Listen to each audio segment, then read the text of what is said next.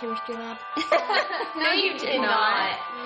It's a long story. Okay. How was choir? It was good. Moms have it so easy. I mean, their lives are fun, simple, and so rewarding. Sometimes I wish, instead of being the dad, I wish I was the mom. Another day of pedicures, reading my magazines, and making myself beautiful. This is the life. Mom? Mom, tell him to stop copying me. Mom, tell him to stop copying. I'm not kidding. I'm not kidding. Mom, do something. Mom, do something. Are you serious? Are you serious? Mom, are you serious? Why did I ever ask you to help me? I should have known you couldn't fix my hair. I look like a freak. Look at me. Look at me. Hey, Mom. Look at this. Look at me. Come on, Mom. Look at me. Watch this, Mom. Come on. Look at this. Watch this. Come on, look at me. Come on, Mom. Look at me.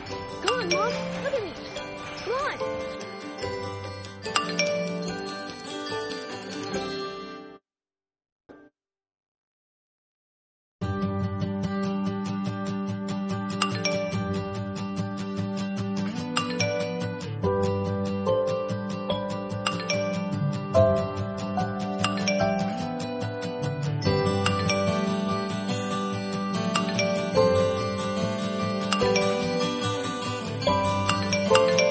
Can you help me with this? Mom, I have a book report due tomorrow, and I haven't read any of this. Mom, if you don't help me, I'm going to fail school and be a loser forever. You don't expect me to read this all by myself, do you?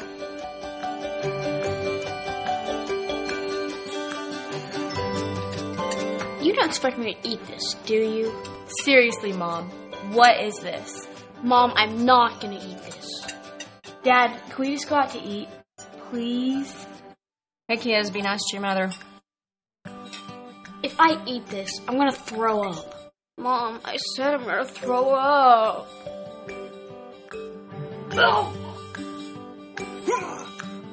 Mom, I think I'm going to be sick too.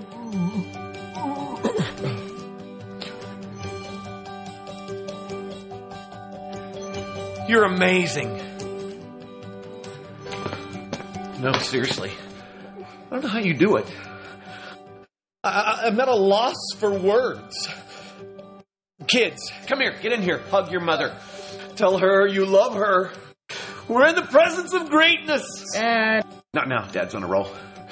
This is God's greatest creation, kids. You're smushing my face.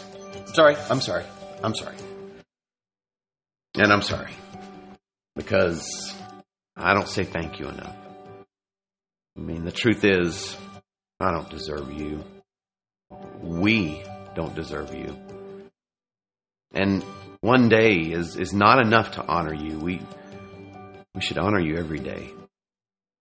But how do we say thank you to the woman that means the world to us? I know. We're going to go right now and get you that vacuum cleaner you've had your eye on. Nothing. Shh. Don't speak. This time, we're going name brand, baby. Come on, kids. Let's go make your mom's dreams come true. All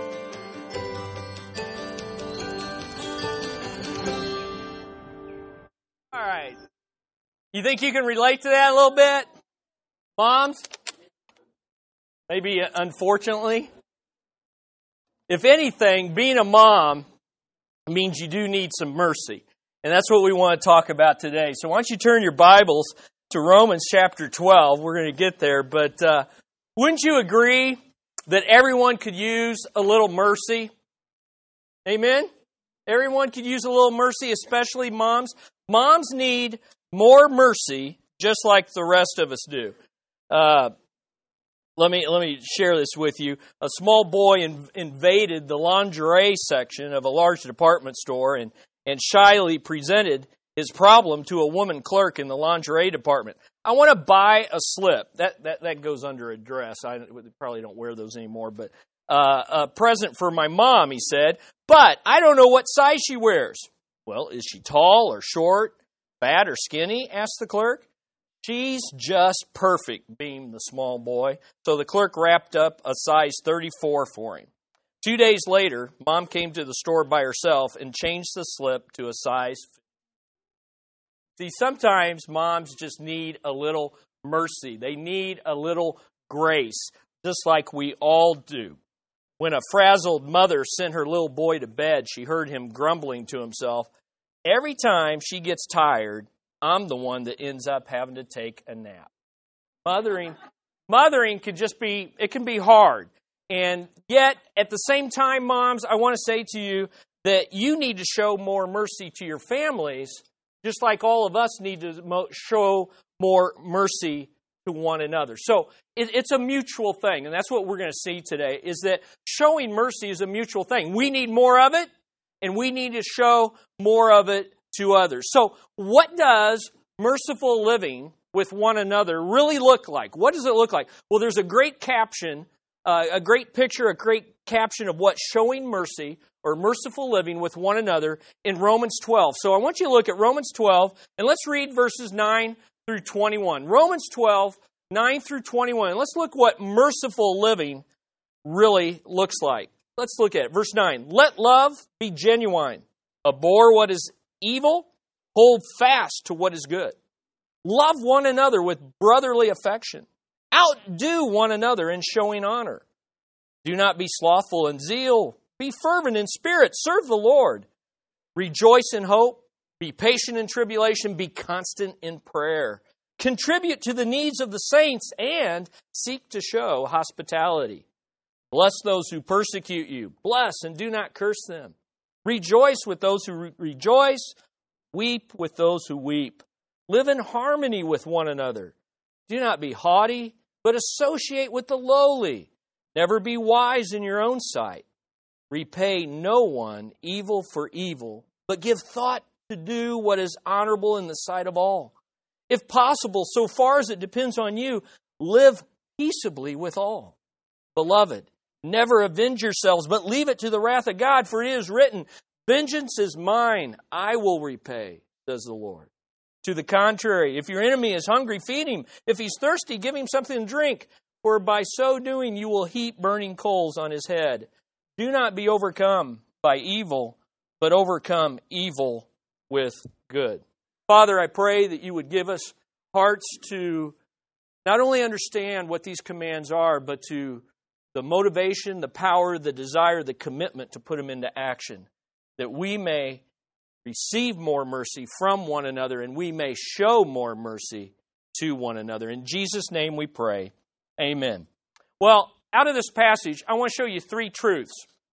And the second point's the big one, since it has 12 points under it. But the two that surround that are very important. Let's look at the first truth that I see about merciful living in this passage, and it's this.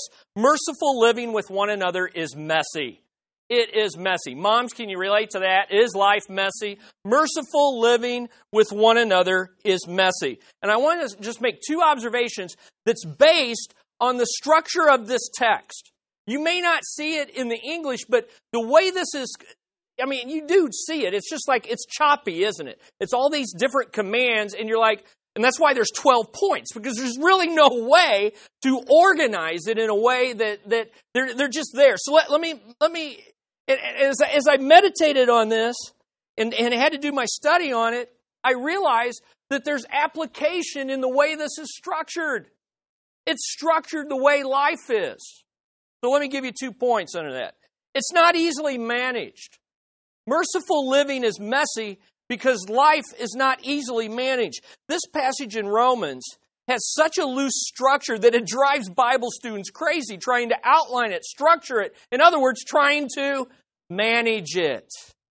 You see, some say that first command, let love be genuine, is what the whole rest of the section is about. But the only problem is once you start thinking, yeah, I got a handle on this, it's all about love, then suddenly there's commands that aren't exactly explaining love, and they're not about love, and you're like, well, no, maybe that's not it. And so it just seems seems hard to manage. For instance, look at verses 9 through 16. Basically, they seem to appear to be about loving and showing mercy to insiders. And by that I mean believers in our homes and in our churches. And it would appear that verses 17, that says, repay no one evil for evil, and then goes all the way on to verse 21, do not be overcome by evil, but overcome evil with good. It would seem that has to do with about showing love and mercy to outsiders, unbelievers. Well, once you think you got a handle on it, you start looking at the text a little more and you realize, wait a minute, that may not be quite so easily structured. Because let's look at it closer. Look at verses 9 through 13. 9 through 13 emphasizes one another, one another, one another. Therefore, more than likely, 9 through 13 is about insiders. But then all of a sudden you have verse 14. Bless those who persecute you. Bless and do not curse. And so some commentators will say, well, wait a minute, that's about outsiders. That's about unbelievers. And then you go to verse 15 and 16, you're back to one another's. And so it's like, oh, okay, no, it's about insiders once again. And then you get to verse 17 through 21 and you're like, no, it's about outsiders again. Are you getting the picture? In, out, in, out. So which is it? Well, the answer is life's messy. Life is messy, and so is showing mercy to the undeserving. You see, here's the deal about showing mercy. Think about this. Think about life. Think about your life. Think about last week. Sometimes insiders treat you like outsiders do. Nod like you have been there. And sometimes outsiders treat you better than insiders do. Been there, done that? And then do you know that the Bible tells us sometimes the best way to show mercy to an insider is by treating them like an outsider? I don't have time to explore that, but that's true. You see, the bottom line in this passage is this. Show mercy to the undeserving. And sometimes the undeserving are your fellow brothers in Christ. And sometimes the undeserving are the unbelievers that you are working with. But the bottom line is we're to glorify God's mercy in Christ by merciful living towards all people. You see, life is messy, and sin often blurs the line between friend and foe, and between family and enemy. And see, the reality is this. Our lives are like this passage. One moment we're connecting with believers, and then the next moment we're connecting with unbelievers, and then the next moment we're back here with believers, and that's the way our life is. So I look at this passage, and while it may frustrate me as one who would want to outline and structure, especially coming off Romans 9 through 11, which was very easy. How many times did I say, boy, that was easy to outline? That was easy to outline. As I sat and looked at that passage, I'm like, oh, isn't it cool that God's Word, even in the structure of sentences and paragraphs, relates to the real world that you and I live in. This isn't pie in the sky commands about showing mercy that don't relate to life. Listen, life is messy. It's not easily managed. And let me tell you this. If you take a rigid approach to showing mercy to people, it will be unmerciful and it will be impractical. That's what God is trying to remind us right here. Is that showing mercy, see, we want to take mercy and control it, outline it, structure it, and have tight, rigid rules. I show mercy to you, I don't show mercy to you. The reason I don't show mercy to you is you don't deserve it. What's mercy? Giving people, not giving them what they do deserve.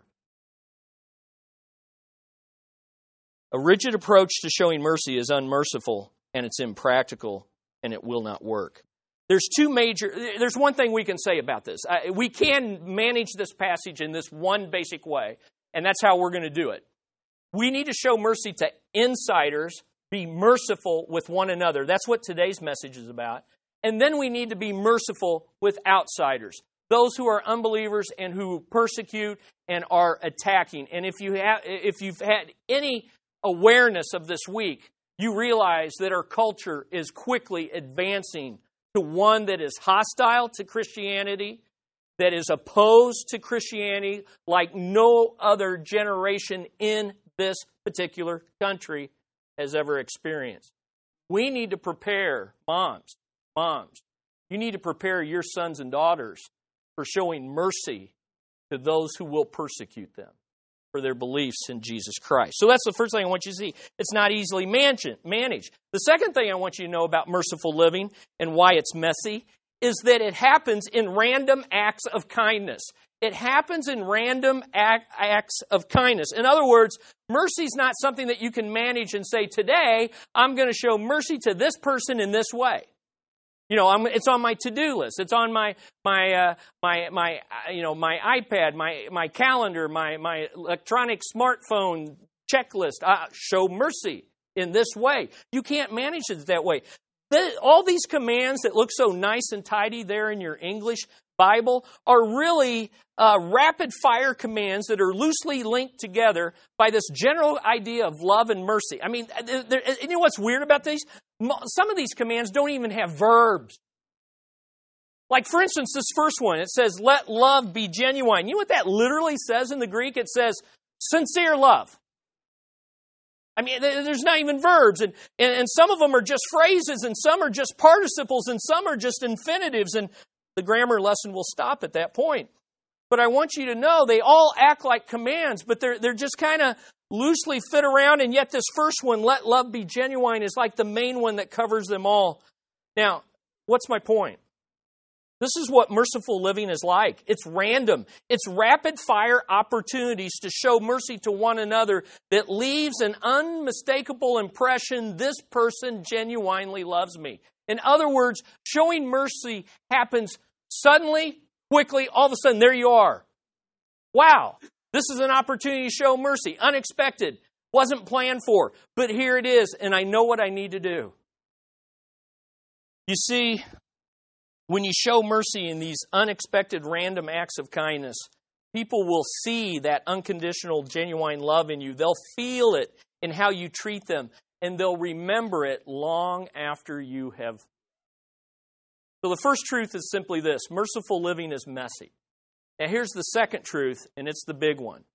And so we're going to move through it rapidly. And here it is. Truth number 2. Merciful living is messy, but it makes a difference. It's messy, but it makes a difference. In other words, merciful living isn't easy, but it's worth doing.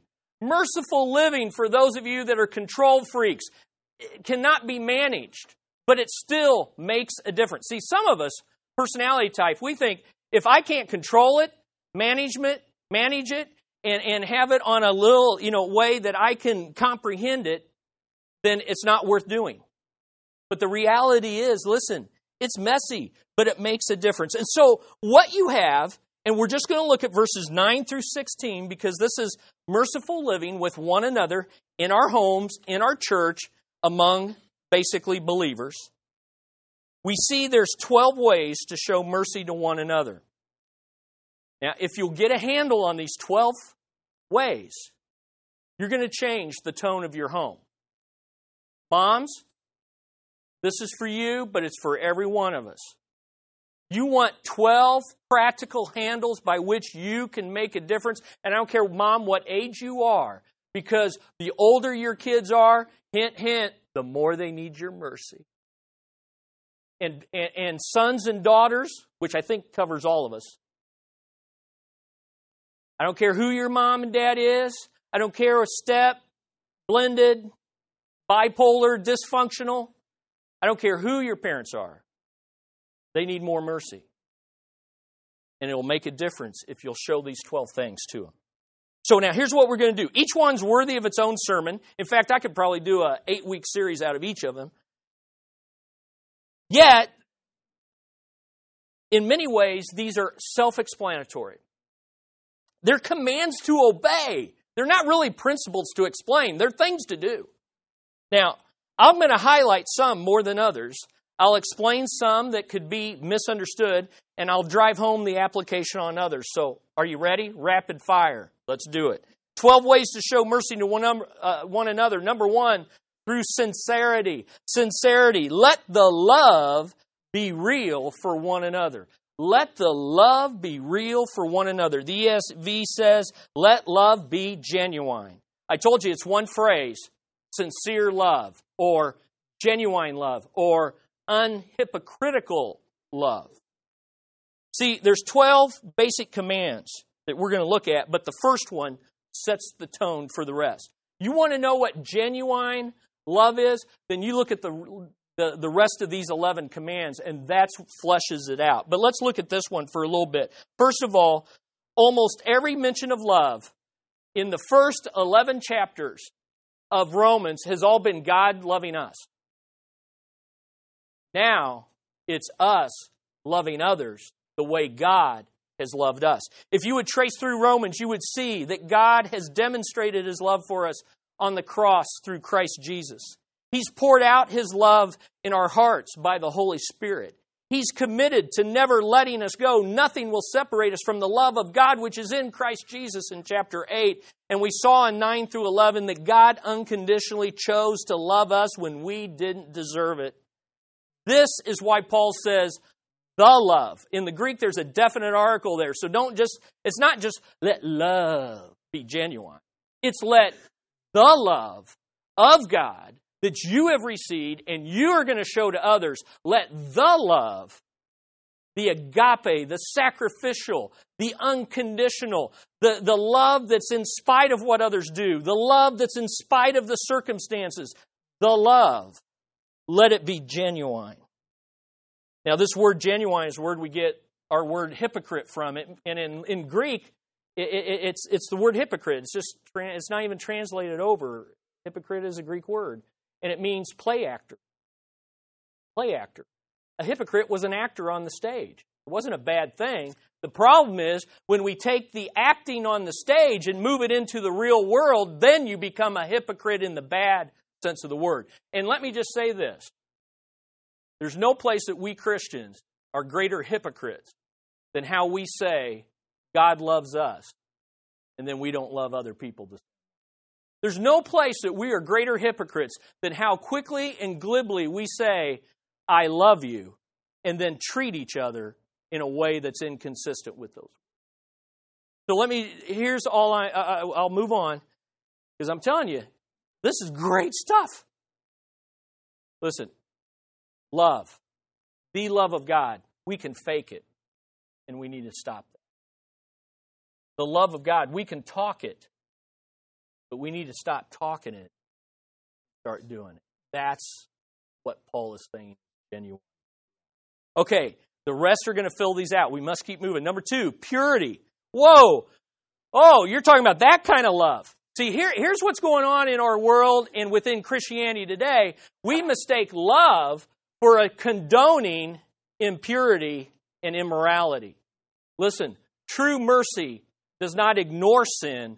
True mercy deals with sin at the cross and then extends grace and mercy to the undeserving. So notice what it says. Purity. It's in verse 9. Abhor what is evil. I have a hard time saying that word because it's got an R in it. So I'll just say what it means. Hate what is evil, hold fast to what is good. Hate what is evil, hold fast to what is good. Here's how I said it. Radically reject what is evil and permanently Velcro yourself to God's best for one another. That word, hold fast, is the word for leave and cleave in marriage. And it literally was used and meant stick like glue. So crazy glue yourself to what is good and run like you know what from what is bad. Listen, that's what real love is. Real love does not look at sin and say, oh, come on in, it's okay. Real love shows mercy to sinners, but shows mercy to them by pointing to the cross and saying, that's what your sin, that's what my sin cost God. That's how it's offensive to God. And yet in His mercy, He forgives that. Turn to Him, turn away from that sin, turn to Him, receive His love, receive His forgiveness. That's the idea. Radically reject. There's a couple great quotes in here by students of the Word far better than I, and here's what they say. Love is not genuine when it leads a person to do something evil or to avoid doing what is right. And what is right and evil is defined by God and His Word. That is a great statement, but this next one's even better by John Stott. It may seem strange that the exhortation to love is followed immediately by a command to hate. Did you catch that? But we should not be surprised, for love is not the blind sentiment.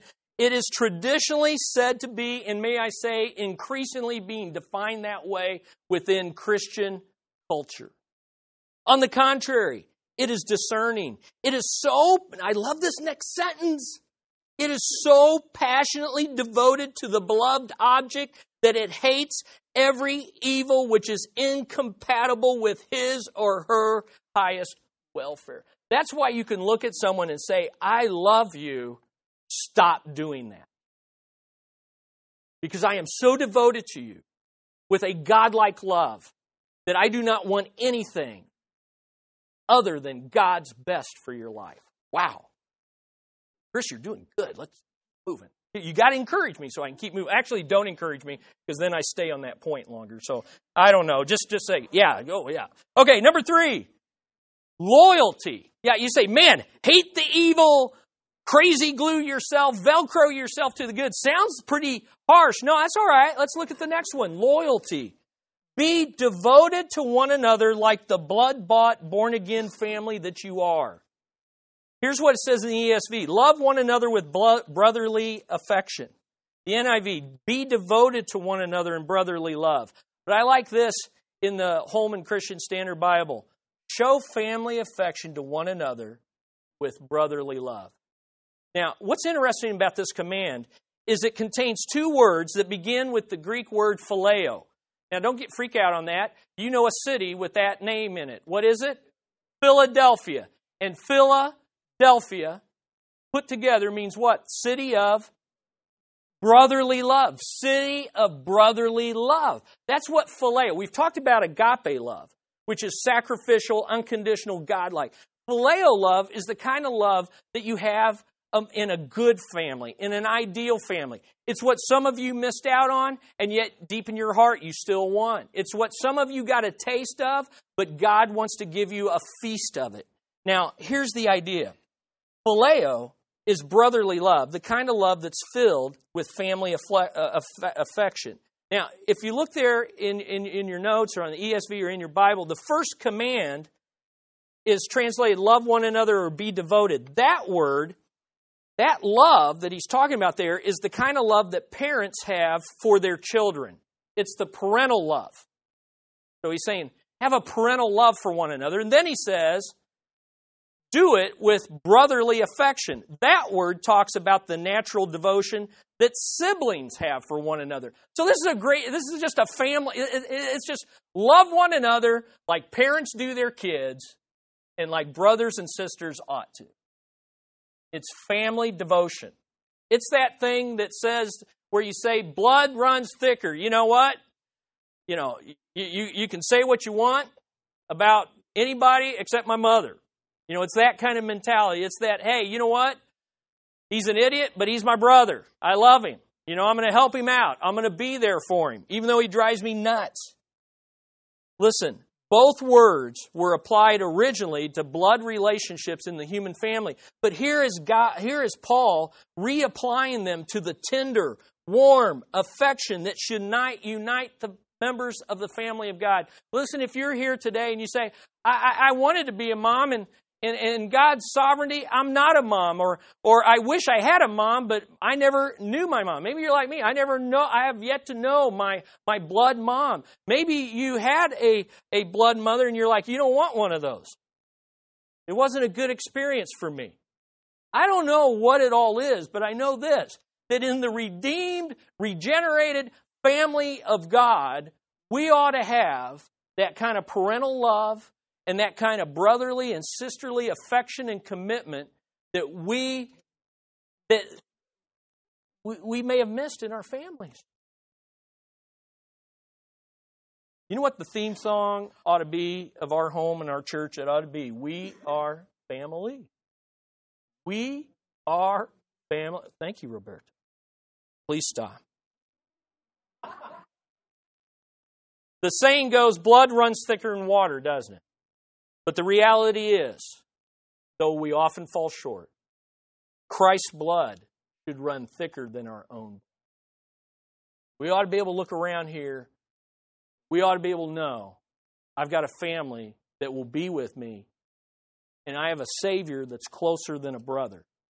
And I have a family here at church that will stick with me when my own family abandons or attacks me. Fourth, positivity. Loyalty results in positivity toward one another. I like this one. Here's the command. Outdo one another in showing honor. And I could improve on it. Outdo one another in honoring one another. Okay, this word outdo has the idea, you men, we love competition, right? We love to be the best. Well, here's what you want to be the best at in your home, guys. You be the one that shows the most honor to others. Can I hear an amen? Yeah, you guys lead the way. Moms, you want to be a better mom today? You want to leave here a better mom? Then you be the one that outdoes everybody else in the home in positivity. In positivity.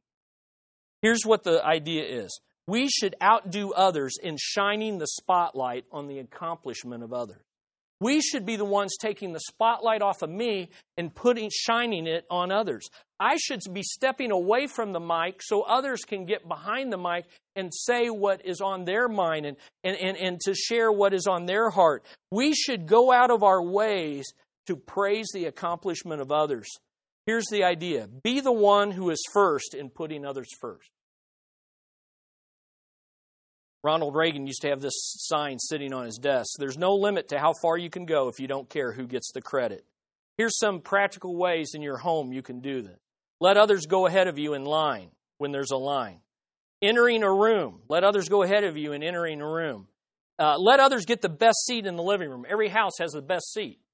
You ever fought over the best seat? Yeah, well, here's an opportunity to show how to outdo honors. Outdo others in letting others get the last piece of the favorite food of the family. You ever fought over the last piece? There was a slight crisis when I gave away Wynn's scone to Amber, thinking I was honoring Amber, but I realized I gave away her scone. We had a fun time. Wynn's like, she was running around the room with the box. Where's my scone? I had my back to her, and I just kind of said, I think I gave it to Amber. I'm sorry. I think I gave it to Amber. Mom won't mind. It's Mother's Day. She needed her scone. So, merciful living leaves no room for critical negativity. It's all about positivity, even when negative things need to be said. See, some of us don't understand that you can say negative things in a positive way. Okay? Now, what's the tone in your home? Moms, more than anyone else, you set the tone in the home. Look, just which side of this chart do you live on? Is it tense and critical and filled with nagging? Or is it tender and caring and filled with bragging about how great your family is, how great your spouse is? Is it a place others want to run from, your kids want to run from, or is it a place you want to run to? Listen, so many times the reason your kids leave the home and then never come back is who would want to come back to a place of negativity? But listen, positivity, I always want to be around that. Is it a place that prizes others, or is it a place that picks at others?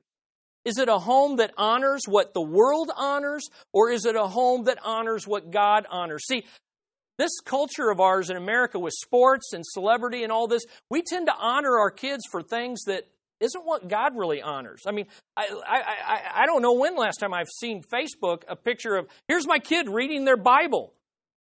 Isn't that awesome? Or hey, my kid memorized another verse today. I mean, I see all the other stuff. I put that other stuff on there. I understand. But do you see what I'm saying? What are we honoring in our homes? What are we honoring in our homes? Now, positivity requires intensity. Number 5. Positivity requires intensity. Refuse to be a spiritual sluggard in serving one another in the Lord. Okay, can I get any more practical than that? Listen to what it says. Do not be slothful in zeal, be fervent in spirit, serve the Lord. I like the NLT. Never be lazy, but work hard and serve the Lord enthusiastically. Now, this is another command that has 2 parts to it, a negative and a positive. You see, Paul is showing us how to be positive even when you're addressing negative things. Mom, I'm giving you $1,000 worth of advice right here. When you have to tell your kids, and you do, even adults sometimes, that they're doing something wrong, you then tell them why and what they ought to do positively. It's not just always negative, always. So Paul says, don't be lazy, but get after it. Be set on fire by the Holy Spirit. Here's the two parts. Never become a spiritual sluggard in serving the Lord. Now, is that not easy to do day in, day out, trying to live for God? Anybody ever get tired trying to live for God? Yeah. And, we're only on number 5, and you're already saying, I'm so overloaded and overwhelmed, I cannot do this. You're right. You can't. What's the name of this series? By the mercies of God. And one of those mercies is you have the indwelling power of the Holy Spirit that can set you on fire for serving God. And that's what it means here. It means always be set on fire by the Spirit in serving the Lord. You see, he slips in this reminder that merciful living is the result of worshipful living as living sacrifices. He keeps coming back to Romans 12, 1 and 2. Now, if you have intensity, you'll have tenacity. Number 6, persevere with one another through the hard times with joyful hope and persistent prayer. In verse 12, the command is this: rejoice in hope, be patient in tribulation, be constant in prayer. 3 things link these 3 commands together: hope, perseverance, and prayer. The hope is the hope of the gospel. Coming to church, I heard this song. I've been loving this song, and it gets in my head, and then Amber gets mad at me because I sing it all through the house. I probably can't get right. Something about, this is not my home. This is not my home. I don't belong here. Take the world, but give me Jesus. I don't belong here. I don't know if none of you are really shaking your head, but it's an awesome song. It's like a chant. Just keeps going. Just keeps going. I don't belong here.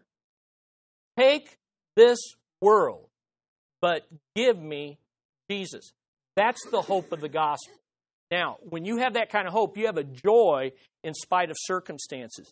And you have the ability to say, and the idea of persevering here is stay under your trial. Again, so many people, we go through trials and we bail ship on church and Jesus. All that shows is you don't have the hope of the gospel in your heart. When problems come and you avoid church, you don't have the hope of the gospel. I have to say it. There it is. Persevere. And they say, how? I can't. It's so hard. Pray. Keep on praying. Okay. I like what the president of Wheaton College would say to the students during finals week. Chin up, knees down. I like that. That's what Paul's saying. Okay. Now, hard trials, tough times can be costly. That's why number 7, we need generosity. Show mercy by generosity. Always be ready to do your part to meet one another's physical needs. The needs here are physical. Let me give you an example of showing mercy through generosity. Jonathan Shank, as you know, in our church, single man, serves faithfully in our church in several areas. Been out of commission and homebound because of operation on his feet. But he fell, and now he's got this operation, and he's got to stay off his feet for almost a month. Well, single guy off your feet, he's already near starving. Now he's it's critical. And really, we almost had people practically fighting over how to get food over to him. Hey, that's a great comment on this church. Amen. That's generosity, meeting the physical needs. Isn't it great when people are like elbowing each other to get in line to meet physical needs? You're supposed to say, yeah. On Easter, Richard and Katie, who have been a part of his iLife group for many years now, called to see how he was doing on Easter. And when Katie heard he had just eaten a hot dog, she sprang into action. And they took over a full-blown Glotfelty gourmet Easter meal. Now, that's merciful living in action. Always be ready to do your part. But it's not just, we're good. It's easy to do that with Jonathan. Friendly guy, faithful guy, longtime friend to many of us. But look at the next command, hospitality. That's love for strangers.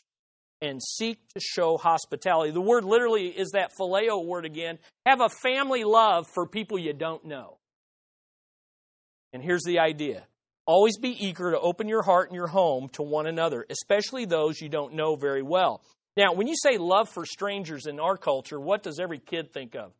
Stranger danger, right? So we got to work against this. Now, first of all, this command is in the section of within the church. So we're not talking about, all sorts of people come to your house. Oh, come on in. Pastor Chris said that, I'm supposed to just, come on in. In fact, there's my daughter's room down there. No, this is not what we're talking about. We're not talking about people you don't know. But let me say this.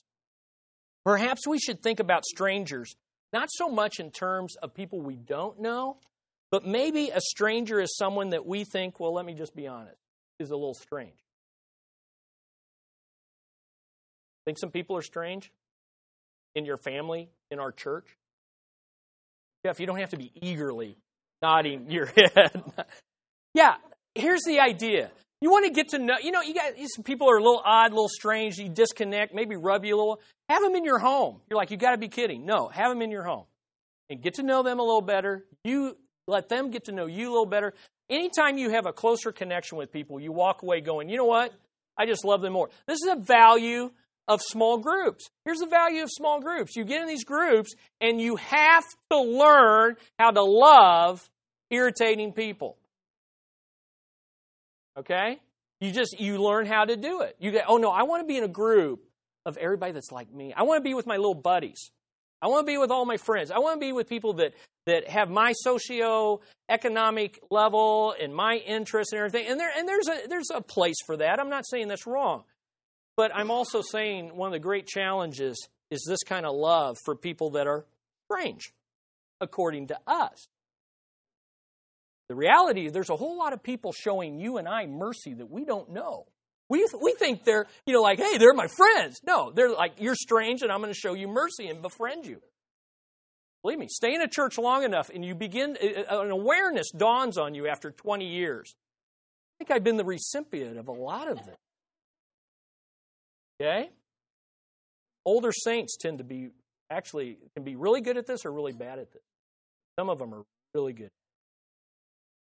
All right, let's keep moving. Pity, number 9, pity. Wish the best for one another, even when you do the worst to one another. Now, here's the 14. Here's the one that they all say, oh, this is the enemies. This is the unbeliever birth. Hey, here's my opinion. No, it is in the right section. Because the reality is, live in community with God's people long enough, and you will be done wrong. You will be persecuted by the faithful, by the believers. So what do you do when they do that? You bless them. You bless them. Remember, merciful living is messy. I thought believers aren't supposed to act that way. Well, yeah, they're not.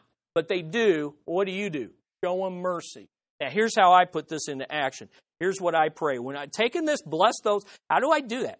What do I do that? Say nice things with them and then cut them down? No. Here's how you do it. Lord, here's what I pray. Lord, bless, and then I say their name. I'm not going to say them. Lord, bless, and then I say their name, and then here's what I say. Bless them so much that your blessings overflow from them to me. Lord, bless them so much that your blessings begin to overflow from them to me. It'll give you the right attitude, it'll give you the right perspective, and you'll be obedient to merciful living. Now, pity requires sensitivity, and that's number 10. Share in one another's feelings. I'm not going to dwell on this one. It's just that it's very simple. Rejoice with those who rejoice. Weep with those who weep. You say, well, that's pretty simple. You know what? You know what's harder on that? Rejoice with those who rejoice. Because what happens when God blesses people with something that you want, but He has withheld from you for your good? It's very hard.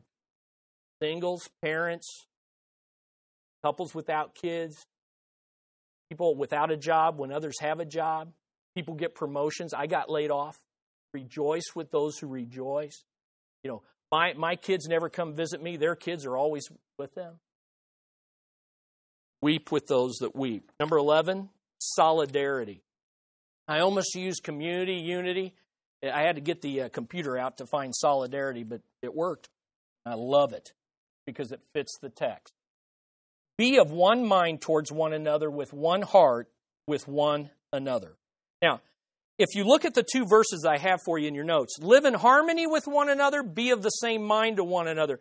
Sounds like two totally different things. They're translating the same word. one looks at it from one direction, the other looks at it from the other. They're both right. And therefore I said in the definition, be of one mind towards one another, to live with one heart with one another. Here's the idea. We have solidarity. I looked up that word because it's one of those words that if you grew up in the 80s with Poland, solidarity. I mean, you know what it means, but for the life of me, I couldn't define it. So I looked it up and I'm like, yeah, that's what it means. It's where a group of people think the same way about the action to take because it's in the best interest of the group. Now, that's what this is. Listen to me. If we would just take 12 commands and say, this is how I'm going to think about one another. And then what will happen is we'll have harmony and unity and community. Because no matter what opinions we have. See, it doesn't matter which president it does matter which president you vote for, but it doesn't matter if you vote for, it's not about your political party. It's not about thinking exactly. It's not about groupthink. It's not about uniformity. It's about, hey, we're going to take these 12 commands and I'm going to think that way towards you. And you think that way towards me. And you know what we're going to have? Harmoniously. Number 12. Here's the secret to it all. Humility.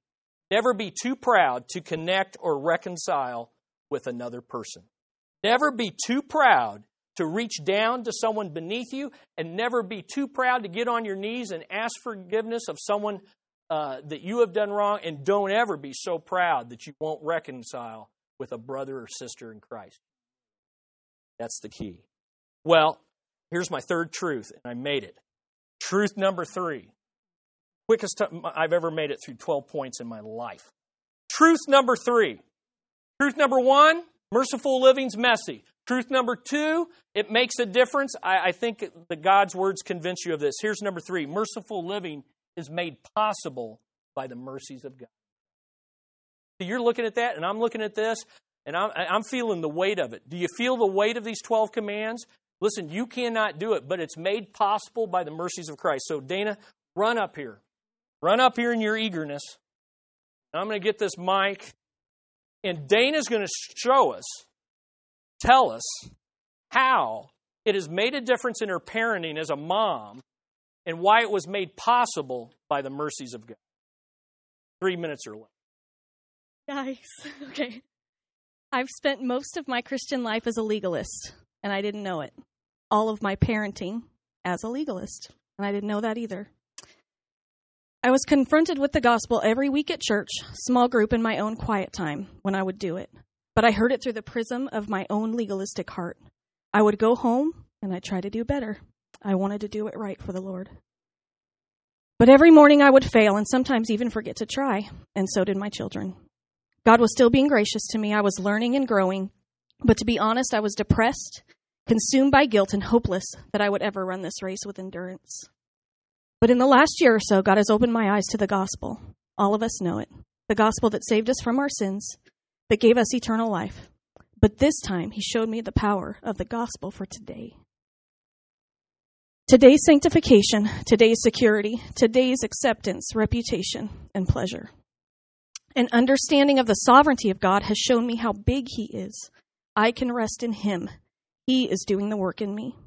Instead of leaving the gospel behind at my salvation, I can cling to it today. I no longer carry the burden. Now, how does this have anything to do with me showing mercy to my children?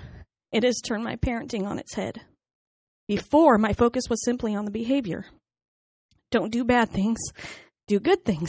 If they stole something, I tell them it was wrong and maybe even showed them a verse or a lot of verses that said it was wrong. I explained how it hurt others, damaged our family's reputation, and could keep people from seeing Jesus in them.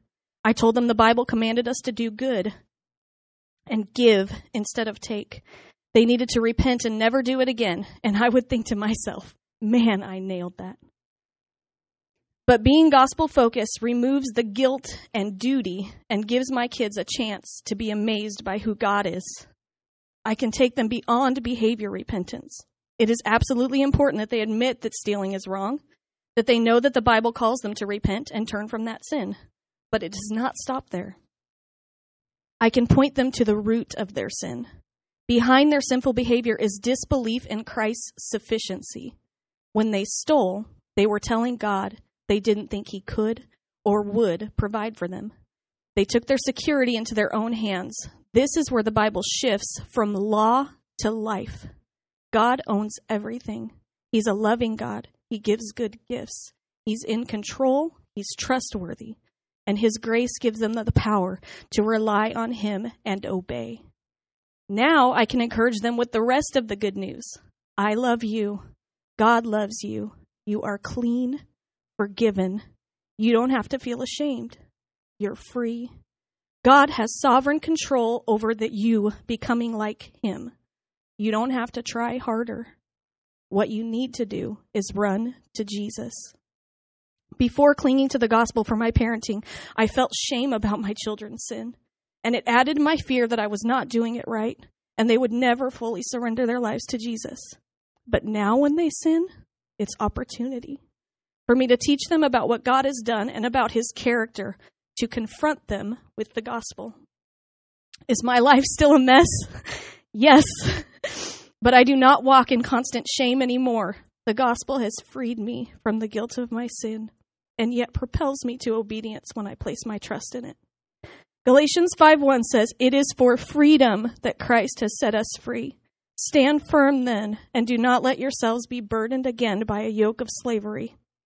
By the blood of Jesus, I am free today, and by His grace, I can be a catalyst in my children's freedom." Give glory to God. And that's this last point. Listen, merciful living is made possible by the mercies of God to us in Christ. And I have 2 points and 2 statements I want to make. It's only possible. It's only possible by the mercies of God in Christ.